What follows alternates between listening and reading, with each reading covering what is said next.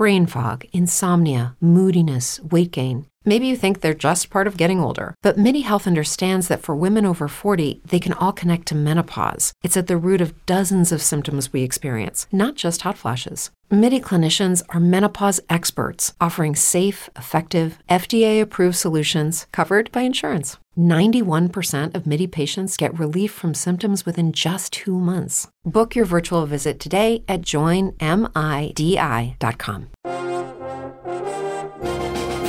Hello, everybody, and welcome back to Critically Reclaimed, a podcast where we do podcast things. My name is William Bibbiani. I am a critic. Everybody calls me Bibbs. My name is Woody Seibold. I, too, am a critic. And this podcast does have a premise.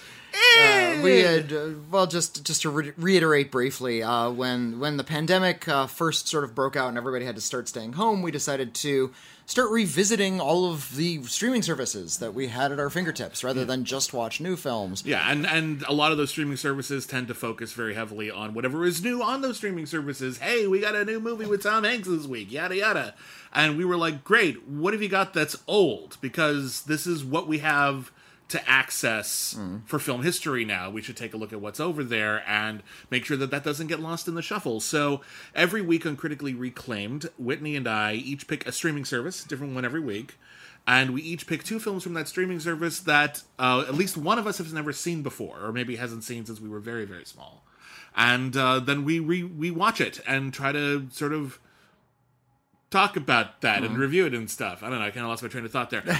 But yeah, we review movies that are maybe classics or cult classics or popular films that one or both of us haven't seen, and yeah, we try to bring them into our new this new world in which we live, don't we? Well, trying to expand the conversation backward into film history, and this week we chose films in the Criterion Collection, which has no shortage of great films and classics. Nope, just a ton of films from throughout film history, from a variety of different cultures and genres and decades, and our listeners over at patreon.com.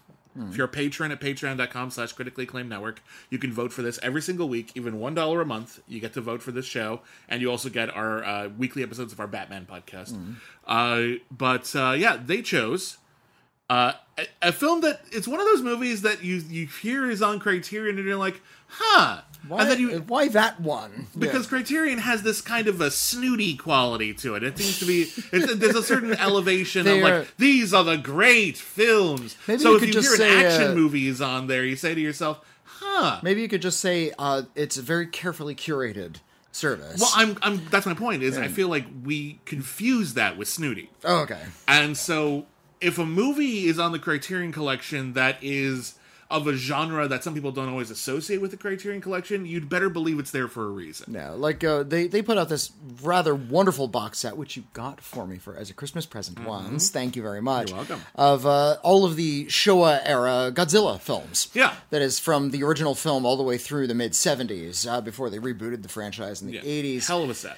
And it's Godzilla pounding the stuffing out of other monsters, guys in rubber suits stomping around on miniature Toho sets. Yeah, one of my the stuff favorite you used to see on public TV when you were a kid. Yeah, one of my favorite sets I've ever gotten from Criterion is their Zatoichi set, which is like nearly 24 movies. Oh, yeah. About a wandering blind samurai masseuse. And a lot of people wrote those movies off as, just an action series for a long time. But no, those are really incredible films. There's something to consider there. They're consistently great. Like, there's really aren't, like, it doesn't like, after about 6, they start to stink. Like, no, they're all good. Yeah, like, it's really wild.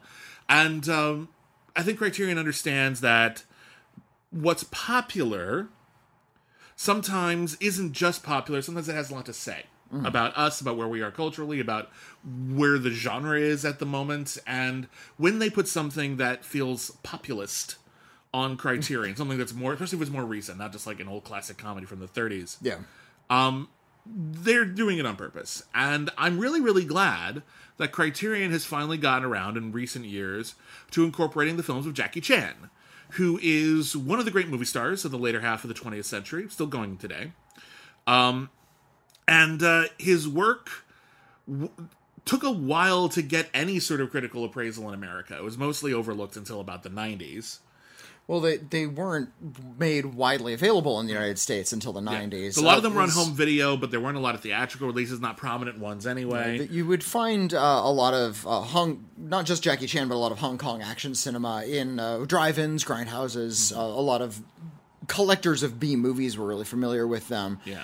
But they weren't mainstream. I think the one that really kind of broke it open, at least in the United States, was Jackie Chan's film Rumble in the Bronx. Yeah, which is not even one of his best movies, but it was the movie that they decided to dub and give a major release in America on a weekend which was conducive to that. And it was a hit. It was a hit. Kind of really brought Jackie Chan to a new generation of fans. A lot of people knew who he was already. He's a gigantic movie star all around the world, but it was kind of a cult figure in the United States until Rumble in the Bronx. Yeah, but after that, that's when he started getting work in American productions. Yeah, Jackie Chan, of course, had been working in Hong Kong films for decades, and he put in his dues. He was has very small roles in a couple of Bruce Lee movies, and then he started to star in movies, but it wasn't until he started to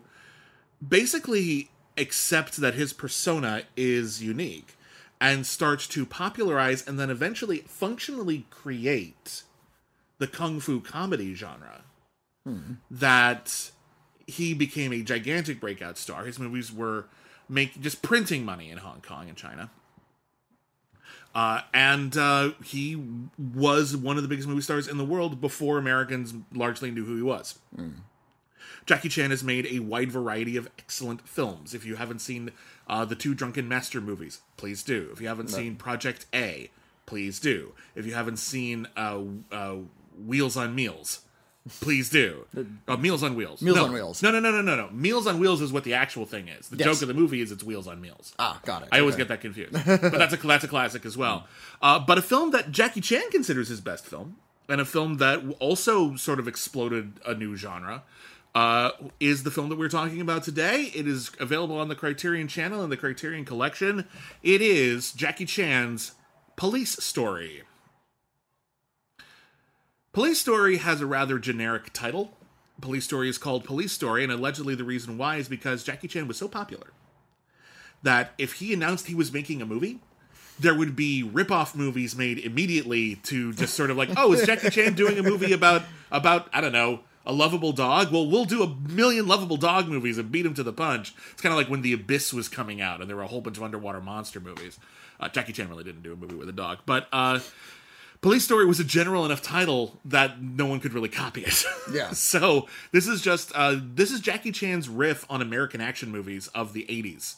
Stuff that was coming out like, Cobra or Nighthawks or Commando. This is Jackie Chan playing a police officer who is pure of heart and absolutely a true hero, except he's super duper sexist. And it's him fighting off an evil gang, and then they frame him for murder, and then he has to go renegade, and he gets increasingly more violent as the film goes on. Goes from being a lovable doofus hero to being a hard-nosed badass hero. Yeah. Yeah, and Jackie Chan had tried to break out into America. He'd done a movie called The Protector, which nobody talks about for a reason. And this was him basically saying, okay, I'll do American movies in Hong Kong, and I'll do them better. And his philosophy when it came to action cinema was he knew that people wanted to see people actually doing those things. Yeah. He objected to, and he said this in interviews, he didn't like the idea of a lot of sort of clever editing or too many like wide shots of stunt performer, like faceless stunt performers. The idea of someone doing a stunt is nowhere near as interesting as seeing someone do a stunt. Yeah. So like you can have someone jump off a building and then cut to them landing on the ground, and people at home will get the idea of, oh, that guy jumped off a building. Okay, I get the gist of it. But if you actually see someone jump off a building in one shot, they never leave the frame, you cannot fake this, and then have them land on the ground, you go, holy shit. So he had been doing stunts in the early part of his career. He started his stunt career in the 60s. And eventually started getting work as stunt coordinators as well as stunt performers and acting in movies. He then started directing movies in like sometime in the mid-70s. Let me look up what his directorial debut. I think he didn't start directing until the early 80s, but his first film as a director was in 1979, and it was called a film called The Fearless Hyena, which I'm not familiar with. But he wanted to stage every shot as openly and as clearly as possible, and he wanted to have all of the stunts in many cases kind of a static frame. Like, he wants two cars to ram into each other. He wants the two people who are standing on the tops of those cars to jump off at each other and, like, crash through windows for real. He doesn't want anyone in the audience to question whether or not it happened. And he also wants to make sure that audiences knew that it was him doing it. So he actually framed a lot of his stunts specifically so you could see his face. Yeah. Which I think is kind of a brilliant way to stage an action scene, because now we can actually see what the hero is doing. Yeah. You'll notice even... there was a little clip circling of the film Eternals, which, as of this recording, hasn't been released yet. Oh, yeah. With Angelina Jolie fighting a CGI monster. And she spins around, and then there's this hard edit to her spinning out of frame. It's clearly not her doing that stunt. Right. And no one's blaming her for it. No one has. These stunts are dangerous, so no one has to do everything perfect. In the case of Angelina Jolie, it's a monster, so it's not dangerous. Well, you know what I mean. Like, it's complicated choreography. I don't blame anyone for using a stunt double. Using a lot of these shortcuts, and especially in the age of CGI, when it's a lot easier to sort of fudge, it kind of robs a lot of action scenes of their excitement and how dynamic they are to view. And Jackie Chan was fighting that from early on. He wanted to make sure you saw everything. And you say he was the founder of the Kung Fu comedy, and he's famously said in many, many interviews that he was inspired by, other fight choreographers and fighters in Hong Kong cinema, but also silent comedians and slapstick. Yeah. He does. There's that awesome Harold Lloyd movie, Safety Last, where at the end of it, he has to free climb a building. No rope, no nothing, no hook, just with his hands. And it all ends with him hanging from a clock. Yeah, and like it's a very famous cinema image. Yeah, even if you've never seen the movie, you're probably familiar with the image of a guy with glasses hanging from a clock for dear life, about to fall into New York City. Jackie Chan did his version of that in Project A. That's probably his most famous homage. But Jackie Chan, he's very much influenced by silent comedians like Harold Lloyd and Buster Keaton, who also wanted people to be dazzled by what they saw on camera and go, wow, I can't believe someone really did that. Yeah. Watch The General at some point, and that's as impressive as any Jackie Chan movie. Oh, yes. Jackie Chan watched The General many, many times. You can tell. But he also kind of knew that the types of stunts and action he needed to do, I mean, these are tropes of genre films. You're not going to have an extended car chase and fight scene in the middle of a romantic comedy, necessarily. I mean, you can, and people used to do that more often, but he didn't do romantic comedies. People paid to see him fight. So he is operating within a lot of schlock when it comes to genre and story. And the story to something like Police Story is pretty bland stuff. Yeah. By design, it's only meant to carry a few comic set pieces and a few action set pieces. Yeah, this is one of those movies where very specifically Jackie Chan had ideas for set pieces and they built the movie around it. It opens and closes with two absolutely phenomenal stunts. And there's phenomenal stunts in the middle too. But the opening is... I was watching this, and I'd seen this movie before, and I remembered a lot of it, but when you watch the opening stunt chase, it is so much more thrilling than any American action movie I've seen in a really long time. It opens with a police raid. There's money exchanging hands between a gangster and another gangster, and that's that. Jackie Chan is part of the squad of police who are monitoring the situation and ready to move in as soon as they catch people in the middle of a crime. It all goes bad. They're made immediately, and it culminates in... There's a big shootout. The shootout's fine, but it culminates in a car chase. It's at the top of a hill, and on the hill... At the top of like a shanty town, essentially, on the side really of the hill. hastily made structures, and it's full. It's really dense. And... there's a car chase through the shanty town that just bursts through every damned house. and cars flip over and keep driving, and it is absolutely stunning. It is mostly done in long, static, like held shots. Like, they're not cutting around it. We want you to be. It would be like if you were standing over here and that just happened to cross the block, and it's absolutely phenomenal and wild to see. And then it gets bigger because what happens is the bad guys end up at the bottom of the hill and they immediately hijack a bus so they can get out of there. Jackie Chan sees the bus going down the hill, and it's one of those, like, you know, circular roads around a hill. So he times it so that he can slide down the hill and hit the bus, but he also steals an old lady's umbrella. So he grabs the umbrella and hooks it onto the back of the bus. So now he is being dragged behind the bus backwards, not even like Indiana Jones, but he's actually upside down trying to run backwards with this bus and then trying to climb up the bus with this umbrella. And then, after getting into a giant fight on the bus where he is knocked into windows, out of windows, he falls off the bus. He ends up running down the street again, catching the bus in front of a car, and then he is opening fire on the bus while the bus is coming towards him. And every Jackie Chan movie, all the great ones, end with outtakes to show you just how dangerous everything was. Oh, yeah. There's one where you can see Jackie Chan came within like 1 foot of getting creamed by this bus. They didn't get the timing right, and he almost got flattened between a bus and a car. Jackie Chan has nearly died Many times. Many times. Including multiple times on this film. Do you remember that episode of Tales from the Crypt where Joe Pantoliano, like, shunts a cat's 9 lives into his body so he can die multiple times? No, I don't remember that at all. That sounds amazing. It's called Dig That Cat, He's Real Gone. That's amazing. I want to see that episode. Yeah, and he's his final, and he does like these death stunts, and his final stunt is he's going to be buried alive, and he realizes they had to kill the cat to get the lives into him, so he doesn't have any lives left. He's in the coffin banging on the lid. No, I don't have any lives. Jackie Chan has ruined so many cats in order to survive whatever he does in his movies. That's the darkest possible take you could possibly have on Jackie Chan. Jackie Chan has gone to a mad scientist and had cat lives put into his body because he has survived so much. Yeah. And injured himself many times. Yeah. And which he shows. Yeah. They'll show him like breaking a foot or something. There's a stunt at the end of this one where we'll talk about it when we get to it. He not only burned himself on like unsafe electrical equipment, but also dislocated his pelvis. How do you even do that? I didn't know you could do that. That's like the one you can't dislocate. That was kind of stuck on there.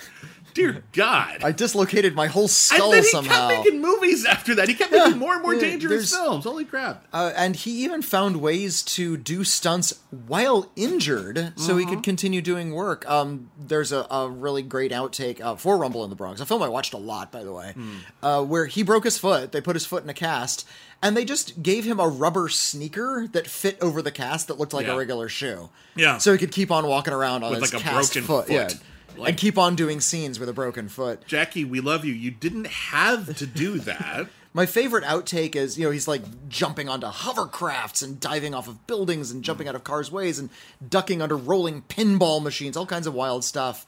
There's one wonderful outtake where he gets out of a car, starts walking, and just trips and falls over.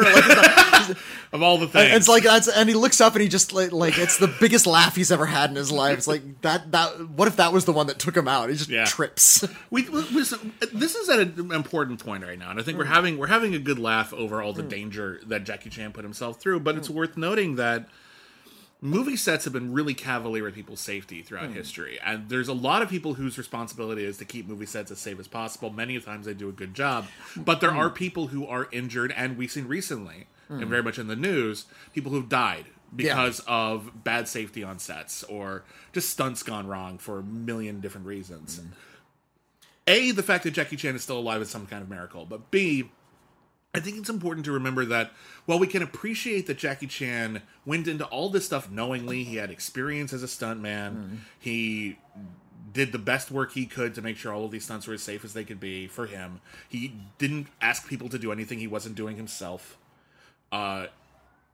It's also kind of cruel that we made him do this, if you think about it. And there's also a certain element that was just like, I love you so much for all this incredible stuff that you have contributed to cinema, but it's also so spectacularly dangerous, and a part of me just wants to protect him and From doing dangerous things. Well, because we shouldn't ask this of people. This is actually kind of weird and cruel to ask this of not Bugs Bunny.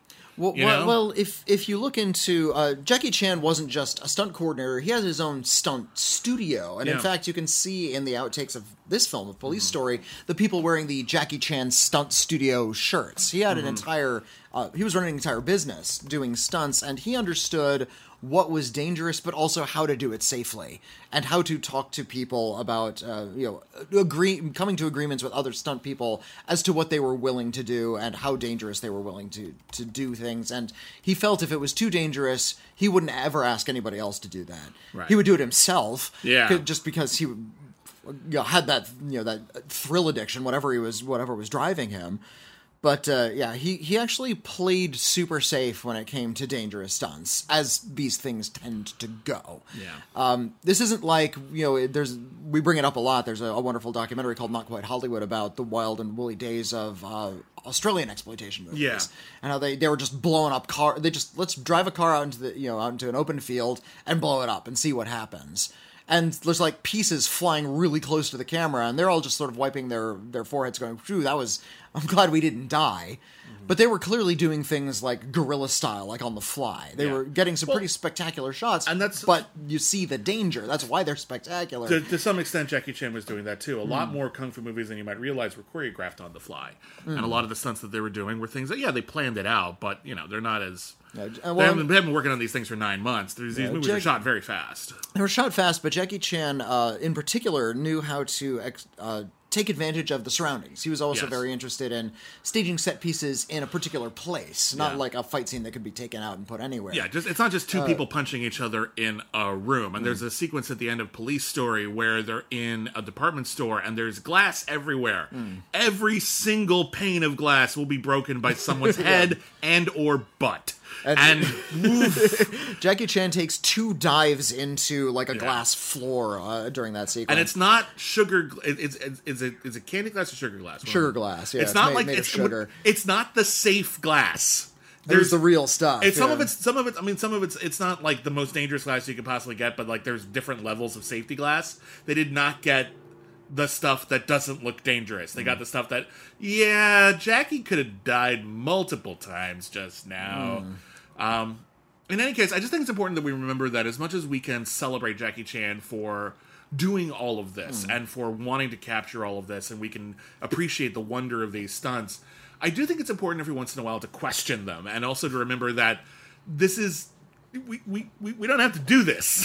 It's okay, Well, it I does, want our however, actors safe and... Well, and this is something I wanted to bring up about Police Story, because, like I said, that the story kind of doesn't matter. They're trying to catch a crime boss. There's a witness to the crime boss. Most of the movie is Jackie Chan having to protect that witness so she can testify in court. Yeah. And there's other twists besides. I do want to talk a little bit about the plot, because I do think there's some important stuff in it, but we're just talking about the stunts and stuff right now. But... Jackie Chan understands what cinema is, and the cinema is using a motion picture camera to capture something real. There's got to be some truth to what you're looking at, and he understands that a big part of going to films. A lot of people like to go to films to be thrilled or excited by something, and he feels the best way to excite someone is to show them essentially real danger. Yeah, is that responsible? That's up to the filmmakers, that's up to the audiences, whether or not they want to participate in that. Sure. If you feel that is completely irresponsible and you don't want to see people actually risking their lives, don't see that movie. Oh, sure. I'm just saying, I want us to just not take it for granted. I don't want to talk Don't take it for granted, but the idea that, real something that is actually dangerous, or at least looks really dangerous and is very real, and people doing really exciting things without faking it, is one of the, in the media sense, one of the purest forms of cinema. Yeah. It's like a good dance sequence. I want to see somebody actually dance. Agree. Yeah, and that's true for Kung Fu as well. Yeah. And Jackie Chan's fight scenes are very much the same way. Yeah, it's why you and I get so frustrated when we see a musical and there's all kinds of edits to sort of cover the fact that the people are only dancing for maybe a few seconds at a time. Yeah. It's like, that's not a dance sequence. That's just a series of edits. Yeah. Same with a fight sequence. If you're editing all the time and you're filming from angles where we can't see the actors' faces, it has this sort of artificiality to it, and it doesn't strike as like effective action cinema. This is one of the reasons why, like, if you start watching like some of the old school Jackie Chan, Jet Li, Bruce Lee movies, you start getting really your standards elevate, and all of a sudden, even the action sequences that you used to enjoy in movies like, I don't know, Batman Begins or the Bourne movies, or even the American Mortal Kombat, which has like 2 good fights and a bunch of not good fights. They lose their luster. I like the fight in hell. Yeah, the Scorpion fight's really good in that. They fall through a portal and just fight in hell for a minute. The Scorpion fight is actually a rock solid fight in Mortal Kombat. Like, it's actually well done. They choreographed it well. There's a lot of visual variety in it. The actors can both fight. So, like, that one works really, really well. But I think the majority of the fights in Mortal Kombat are, like, okay. But when you watch the movies that Mortal Kombat is riffing on, movies like Enter the Dragon, which is an American production, but they do a pretty good job of it, or Master with the Flying Guillotine, you just see how lacking it is. Yeah, I work at a New Beverly Cinema. One day every week is Grindhouse night, and I've projected a lot of those old Hong Kong action films. Yeah. And a lot of them, they're complete nonsense. Like, you can't understand what's going on in the story. The plot's a little incidental. And in fact, these movies were made so quickly and imported so haphazardly that a lot of them were just several films edited together. It's like we found fight scenes and we kind of maybe filmed something new or maybe not, and just sort of strung it all together. And sometimes the plots were like inaccurately represented in the English dub. The names were often changed, that kind of thing. Actors would appear and disappear. They were really, in terms of filmmaking, completely sloppy, but in terms of fights, unbelievably compelling. I also think it's worth noting that because of the way that they were sort of mangled on the way over here, sometimes movies are actually really, really good, but they come across badly in America, which is one of the reasons why I get really frustrated when I see people making fun of kung fu movies, and I'm like, actually, the movie you're making fun of right now is legitimately great. It's just never had a good presentation in America, and no one was able to take it seriously here, and that's always frustrating to me. It's a genre that is not very well curated in America. Yeah.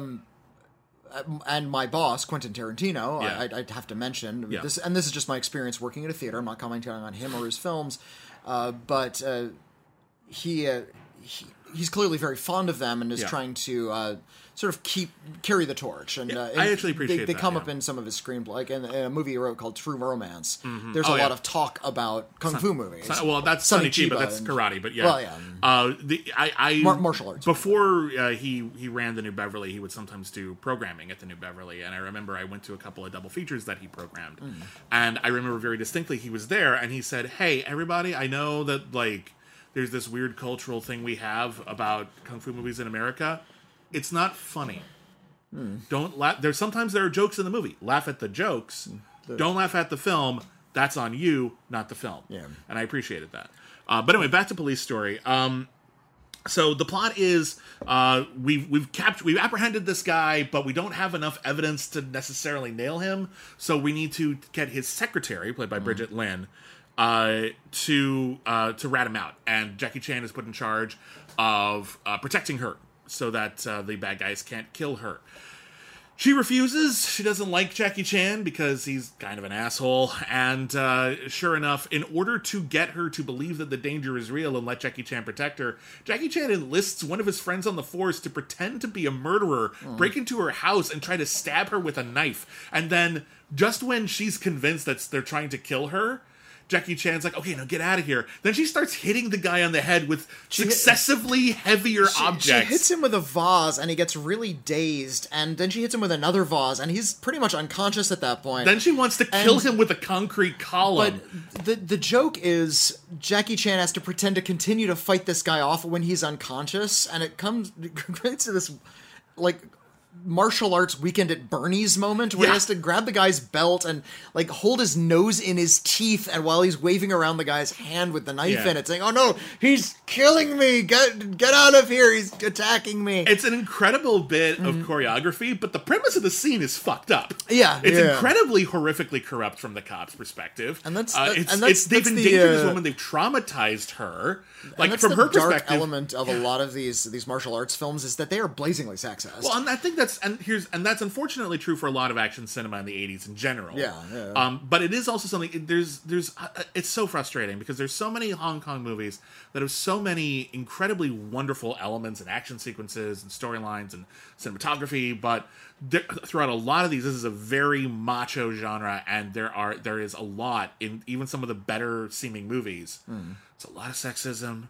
There's a lot of homophobia. There's a lot of xenophobia. It's, you got to be careful which ones of these you recommend. And I did not remember very vividly just how sexist this movie can be.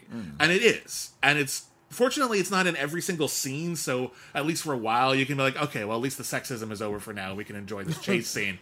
But, like, it's enough of it that, unfortunately, as much as this movie is considered a classic, and in many respects it is, this has to come with an asterisk on it. Some of the stuff is hard to watch. Like, there's a bit where Jackie Chan takes Bridget Lin home, and his girlfriend, played by Maggie Chung, the great Maggie Chung. A young Maggie Chung, who has a very tiny role in this movie. Yeah, she's Jackie Chan's long-suffering girlfriend, and she sees him coming home with Bridget Lin, and she's like scantily clad because she just come out of the shower, and Maggie Chung mistakenly thinks that something sexual is going on and gets really mad at him.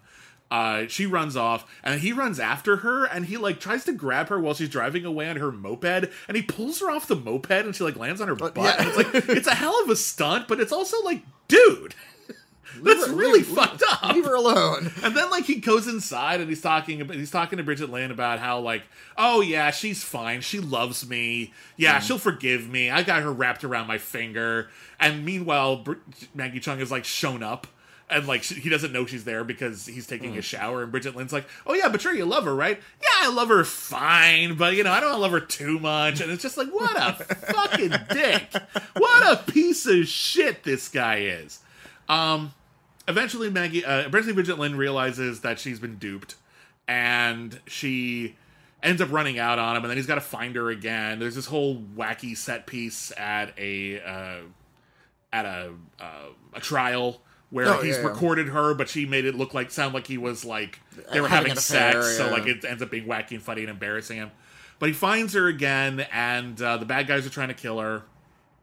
There's this incredible sequence where they have to jump off a building into a swimming pool, and the building is on a hill, and the swimming pool is not even right next to it.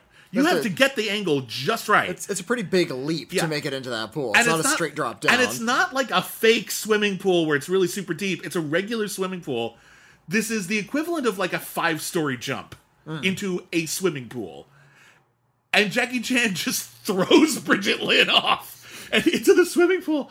And it's just it's thrown aside. I know it's not her, but like it's not her, and it's not in one shot. So like we don't see her like running and actually throwing somebody. There's an edit. The throw isn't in there, but someone throwing themselves off the building is. So you see them fall off the building and into the pool. What's the name of the stunt catapults that they use in like explosion scenes? There's like little springboards that stunt people step on. I know what you're talking about. And they can like throws them several feet through the air. I know exactly. They use it in like explosion scenes to show that people are being propelled away from explosions. I honestly can't remember what they're called, but yes, it's probably something like that. But in any case, yeah, that's an absolutely absurd stunt, and it's not even Jackie Chan doing it. Like, it's wild.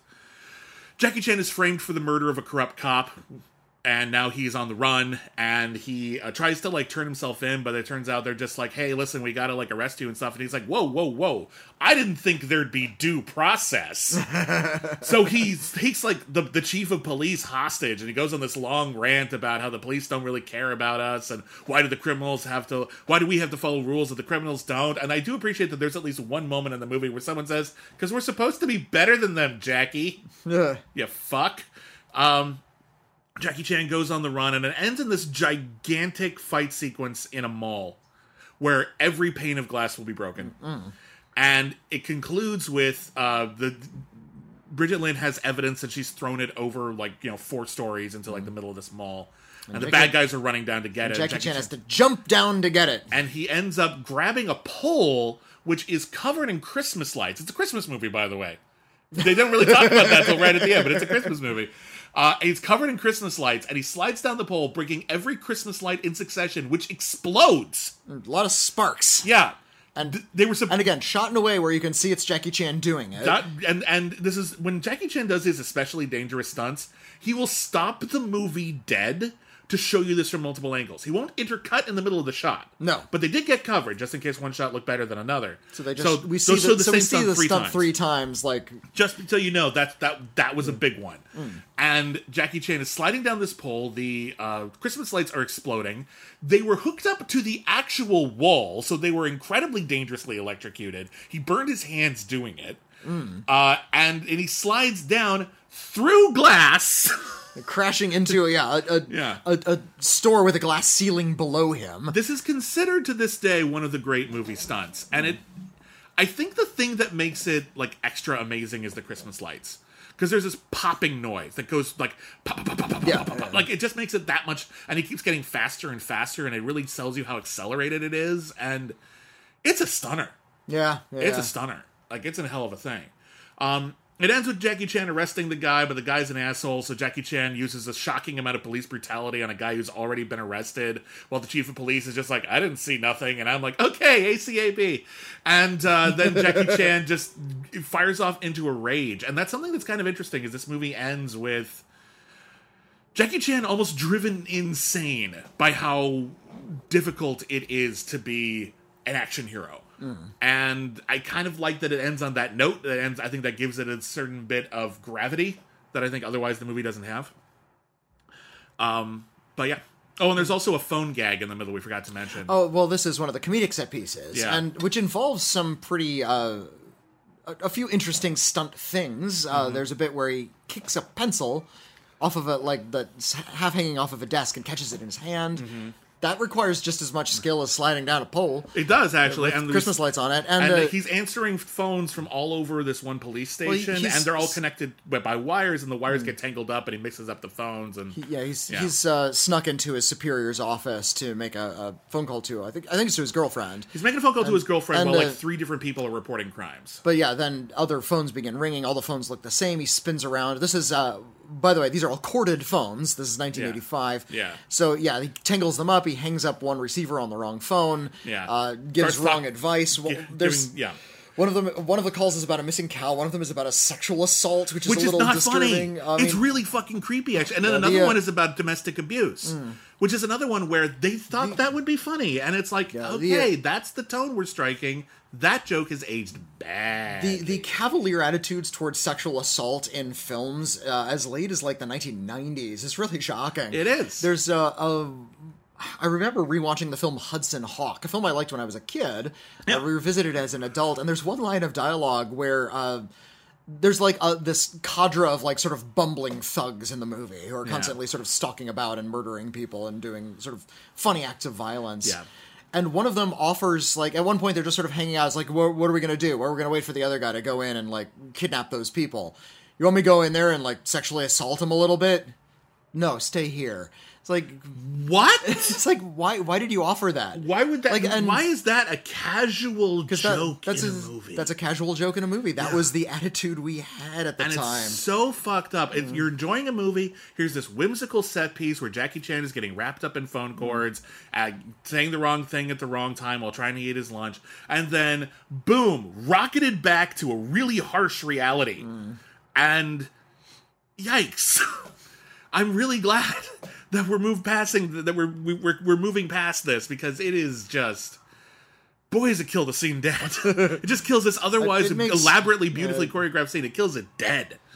It makes it. I mean, conceptually, that's a good comedic set piece, but some of the gags they decided to use, they could have reported any crime. Have aged poorly. They could have reported any crime, and they chose 2 really harsh ones. Yeah.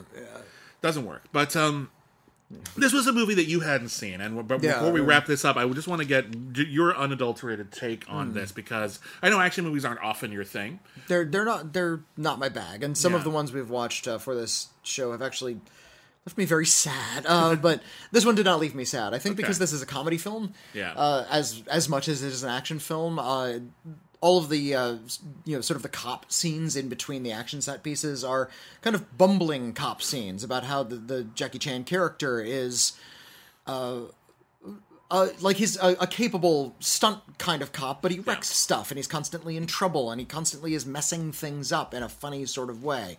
He's not a peerless action hero, and Jackie Chan never really was. He was never that kind of cold, steely, capable, unflappable action hero. He wanted to be the underdog and everyman in pretty much everything that he did. And so I think I like that about Jackie Chan. Yeah. And that's also why there's certain action films that I don't like that type of character in an action film. We watched a film called Hard Boiled, a John Woo film. Which is very much what Jackie Chan's kind of riffing on. Yeah, Jackie Chan is essentially making a parody of something like Hard Boiled. Like the if action you watch, is if you spectacular. It's some of the best you'll ever see in film. Yeah. In Hard Boiled. But the characters are also sad. I'm not having fun with this. We've talked a lot about how you can use like a double feature as a form of criticism or commentary. I think if you put Police Story as a double feature with a film like Hard Boiled or Cobra, you would kind of see what Jackie Chan's doing here. Yeah. And how he's really taking the piss out of a lot of this, while also trying to acknowledge at least some severity in it. Well, and sometimes he whiffs it. Sometimes there are things he does really, really badly in this movie, but for the most part, as a genre riff, this is actually really smart and pointed. Yeah. But they're just scenes that you can hardly watch today, unfortunately, because the humor's wrong. But it's a good, that they at least were taking a comedic approach. The jokes, like I said, the jokes aged very badly, but at least that they're trying to do a comedy scene of it rather than make it just this like incredibly serious action picture. So I enjoyed myself. I saw that this is kind of Jackie Chan was essentially making platonic ideals of B pictures. He's taking a lot of these really kind of cheap, bad action films. A lot of things, you see cheap, bad action films at video stores in the United States all the time, and Jackie Chan's like, well, we'll do just sort of a light, kind of insubstantial cop story, and we'll just put all of the things that a B-movie audience wants to see, which is really good fighting and some humor, and just enough emotion and story to kind of link them together. Yeah. And I'm watching Police Story and I'm just enjoying it. I'm enjoying the B movie. I'm enjoying what good schlock it is, and I'm using schlock in the most complimentary way possible. Yeah. I'm using it as a descriptor, not as a criticism. Right. Sometimes I use schlock to dismiss something. I'm using schlock to describe this. And, I think Jackie Chan knows what he's doing. Yeah. I think he would agree with me. This was actually very much acclaimed. This won the Hong Kong Award for Best Picture that year. Okay. Yeah, it was interesting year. It was up against the Sammo Hung vampire movie, Mr. Vampire, which is a very interesting film. You should totally see it if you haven't. I've projected Mr. Vampire. Yeah, I haven't seen the other two nominees, but I did see those. So anyway, that's Police Story. I used to love this movie a lot. I still admire it a lot, but there are things where I'm just like, I don't know. I don't know if I'm going to watch this for fun as much as I used to, having revisited it for the first time in like 10 years. But I'm glad it definitely, there's a reason here it's on Criterion, and I hope people have enjoyed our conversation about it. Next week on Critically Reclaimed. And there are other Police Story sequels as well. Yes, there are. And some of them are very, very good. Police Story 2 is good. I think New Police Story is very underrated. Okay. So just throwing that out there. But yeah, we gotta get out of here because you have a hair appointment. I do have a hair appointment. So before we go, real fast, the poll for next week's Critically Reclaimed, we are looking at indie films on Tubi. Tubi is a free service, which actually has a very interesting selection of films. It's got commercials, but they're not too obtrusive. And so the films that we have picked are Before the Devil Knows You're Dead, which I think is the last film from director Sidney Lumet. Yes. Okay. It's Philip Seymour Hoffman. It's widely acclaimed. Widely acclaimed, yeah. I was really big on the awards scene when it came out. I just couldn't remember if it was his last or not. Okay. And then we have the Ken Loach film Riff Raff, which is all about that one guy from Rocky Horror.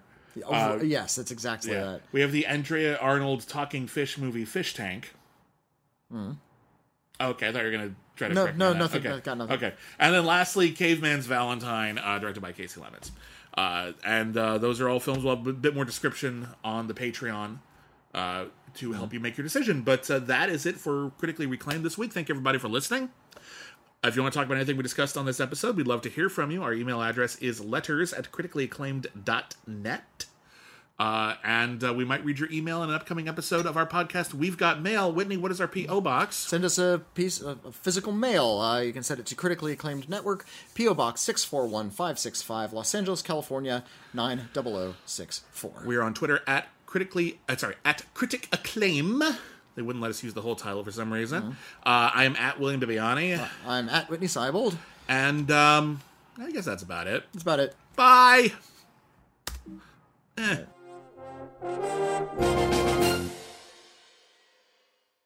Brain fog, insomnia, moodiness, weight gain. Maybe you think they're just part of getting older, but MIDI Health understands that for women over 40, they can all connect to menopause. It's at the root of dozens of symptoms we experience, not just hot flashes. MIDI clinicians are menopause experts, offering safe, effective, FDA-approved solutions covered by insurance. 91% of MIDI patients get relief from symptoms within just 2 months. Book your virtual visit today at joinmidi.com.